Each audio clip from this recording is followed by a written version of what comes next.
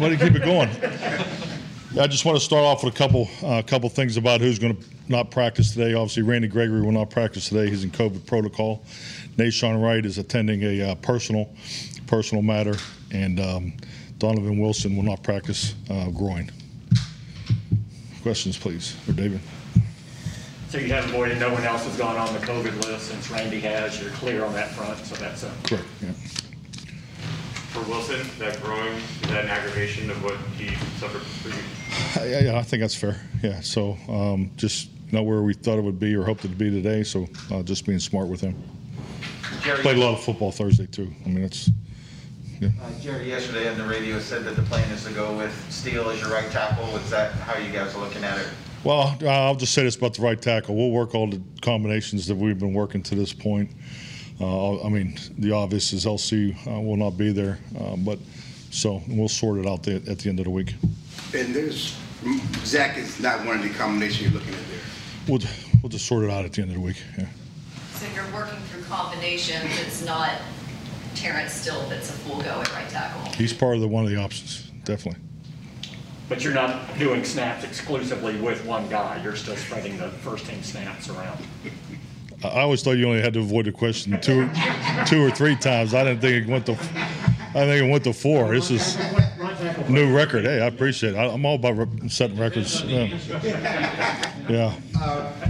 Is there hope for Randy Gregory that he could play Sunday, or where you at with that situation? I mean, if you look at the history, it's been 10 days for pretty much, everybody that we've dealt with in the COVID protocol. So, but we'll just see how it goes. How's Zach Martin feeling coming back from COVID? Looks good, feels good. We'll start him off with the individual and just keep an eye on him today. But I mean, he's in the full go category.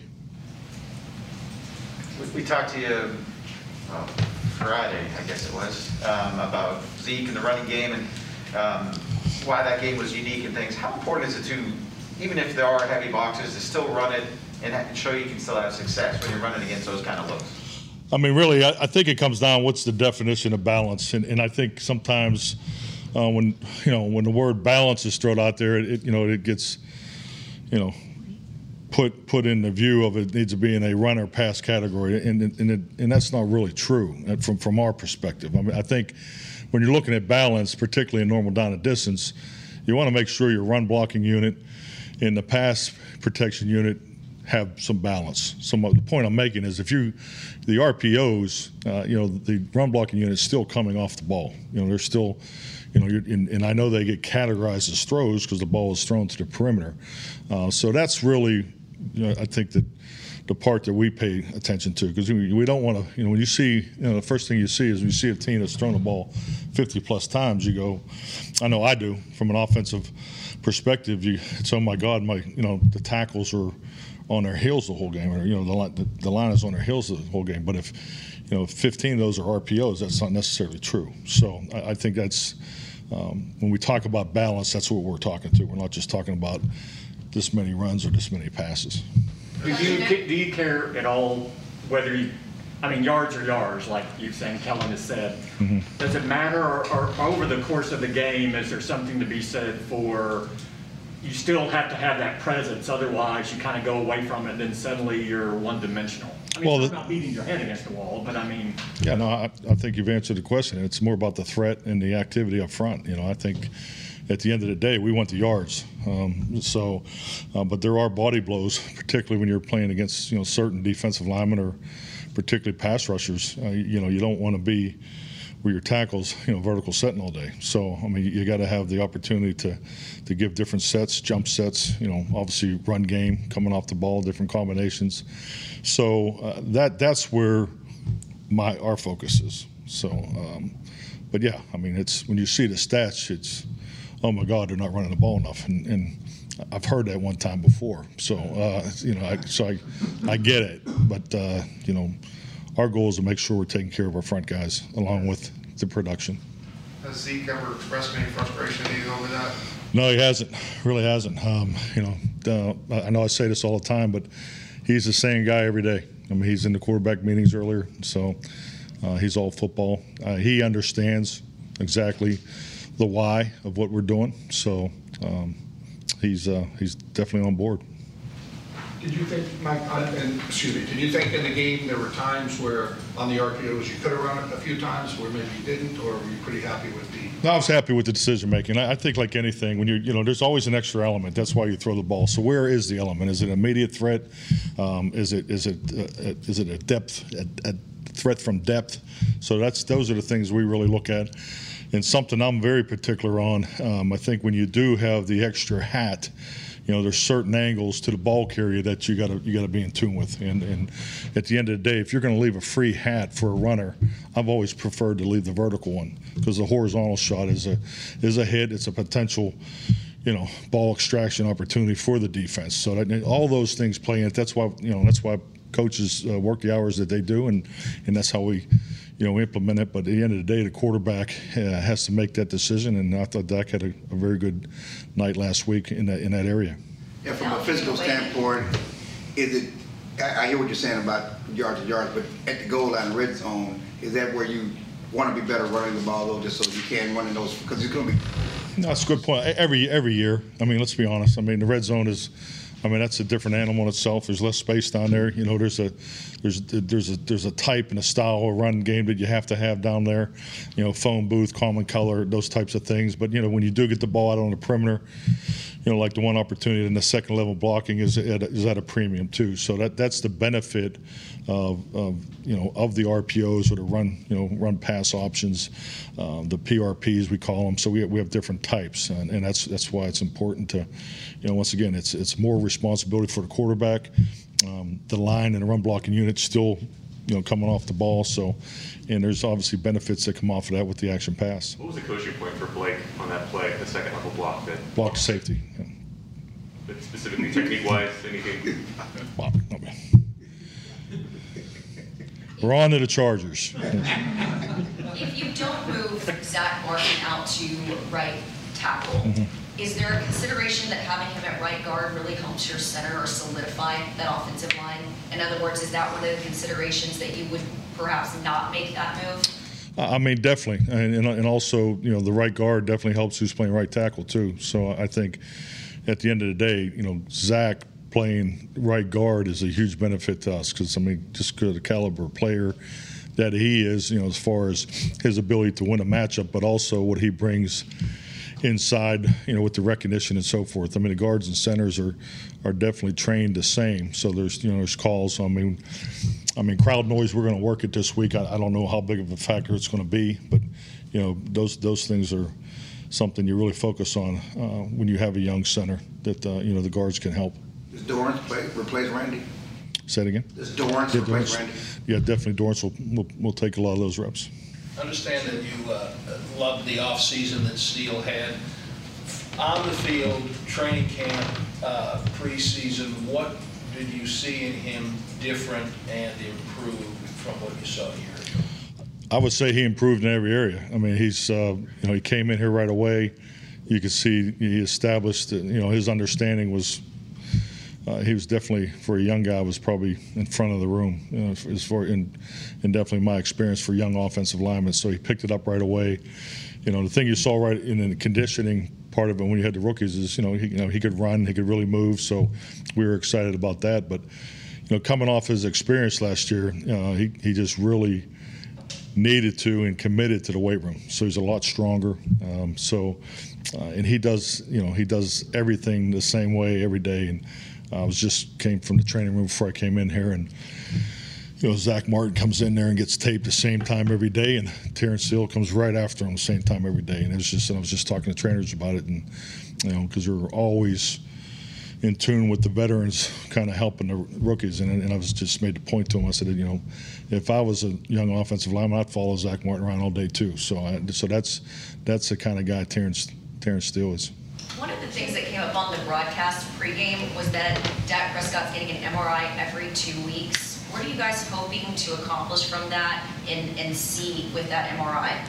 When's the last time you can remember an injury requiring those bi-weekly tests? I think like any injury, when it involves a muscle strain or so forth, there's always follow-up to it. So I don't think it's any more than that.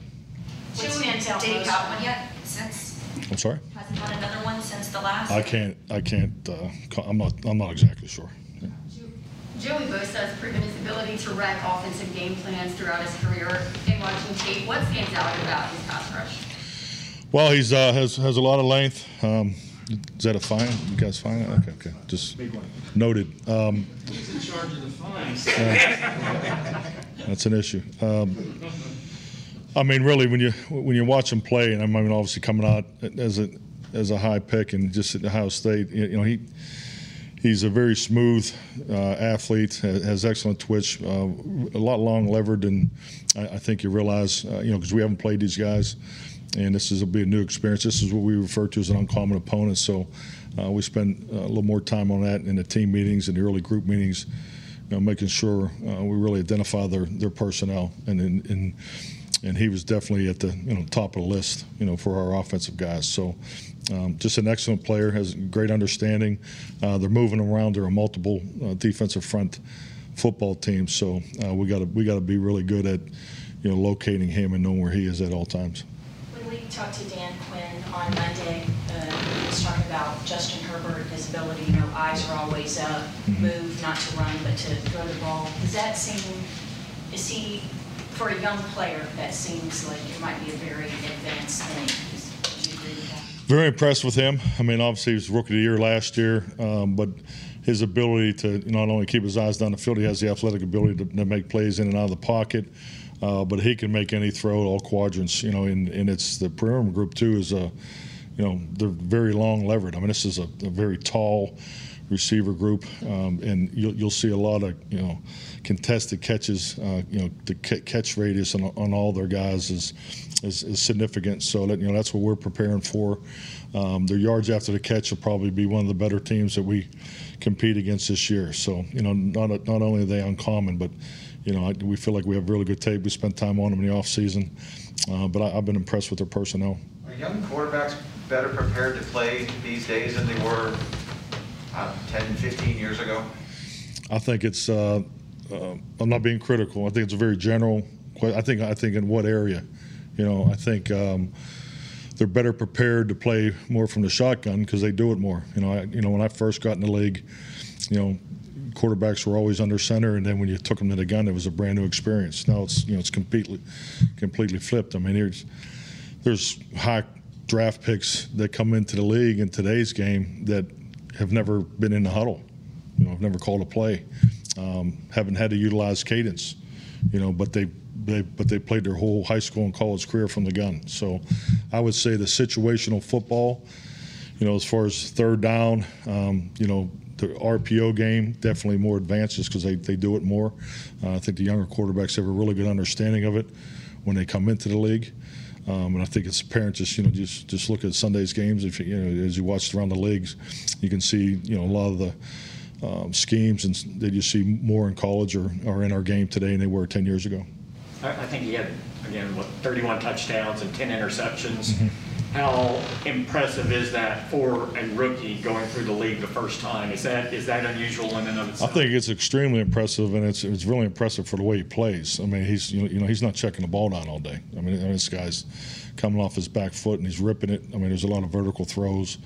Just a lot of 50-50 balls. I mean, that's why we're really focusing on the contested catch because of the size of the receiving group. They're never covered. And when you play that aggressively and go 31-10, I think that's significant. How do you prepare for that catch radius in practice? How do you simulate that?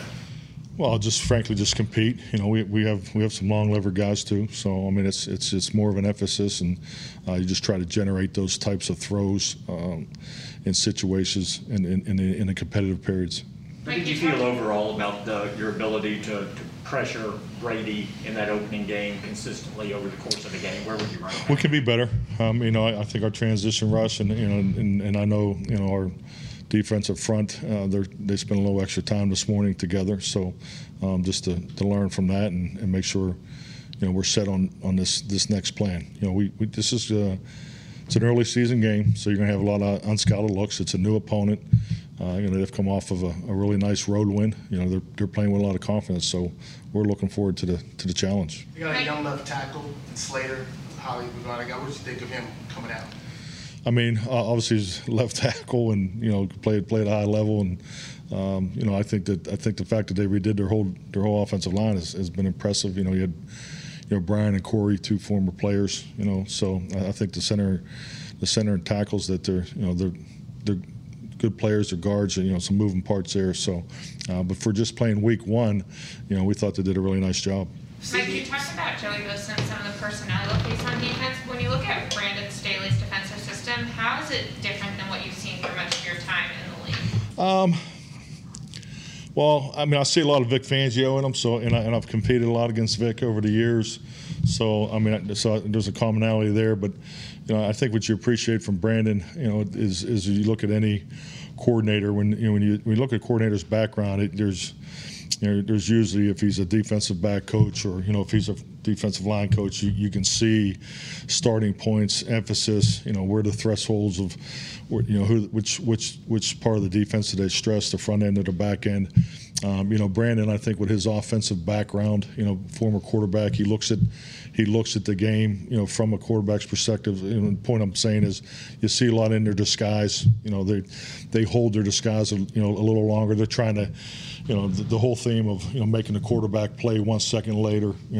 That's a common theme that you see in defenses that are high in scheme and high in disguise, and he definitely has a heck of a system that presents that challenge. He had a couple of drops that he took ownership of. What's been his mindset this week? I think really what was his mindset at the end of the game. I mean, I think he did a really good job, turning the page during the course of the game, and that's what I really appreciate about CD. But no, he's the same guy every day. He's dialed in. How helpful do you feel it is when a coach has experience on the opposite side of the ball? So you mentioned with Brandon having been an offensive background, you see some coaches with a defensive background, but maybe their first year, their offensive quality control. What sort of impact is that? I think it's a great asset. I think it's should be part of every coach's background. I think coaches that go the quality control path, even former players that come in quality control path, it's such a great experience. I mean, there's things that you do as a quality control coach, thought process, work ethic, have a complete understanding, the analytical approach to how everything's broken up. I think it's a huge benefit, and I know I look back in my days as a quality control coach, there's still thought processes and things that I use from that experience. And Mike, you talked about uncommon opponents, and Staley, obviously, you went against his defense last year with the Rams. So do you have to guard against, we know this guy, here's what they do, when they go to a new team, their personnel and all that? So. Well, I mean, no, to answer your question, I don't think we need to guard against that this particular week, because obviously he's coaching a different team. He has different personnel.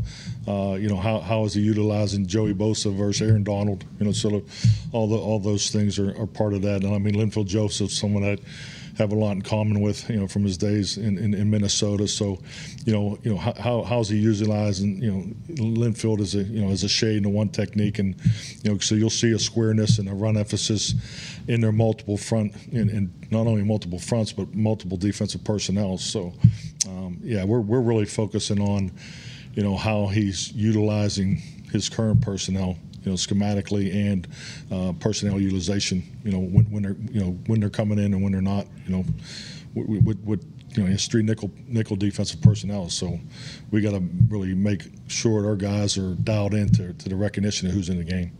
Dan Quinn likened Justin Herbert to Dak Prescott. Do you see similarities, and if so, what are they? Well, I'd say the number one that jumps out to me is the aggressiveness in the way they play. I mean, very decisive. It's definitely they can play both in the pocket and out of the pocket. It's in extend plays, make throws. Throughout, and frankly, they both play with a lot of confidence. Thank you. Thank you.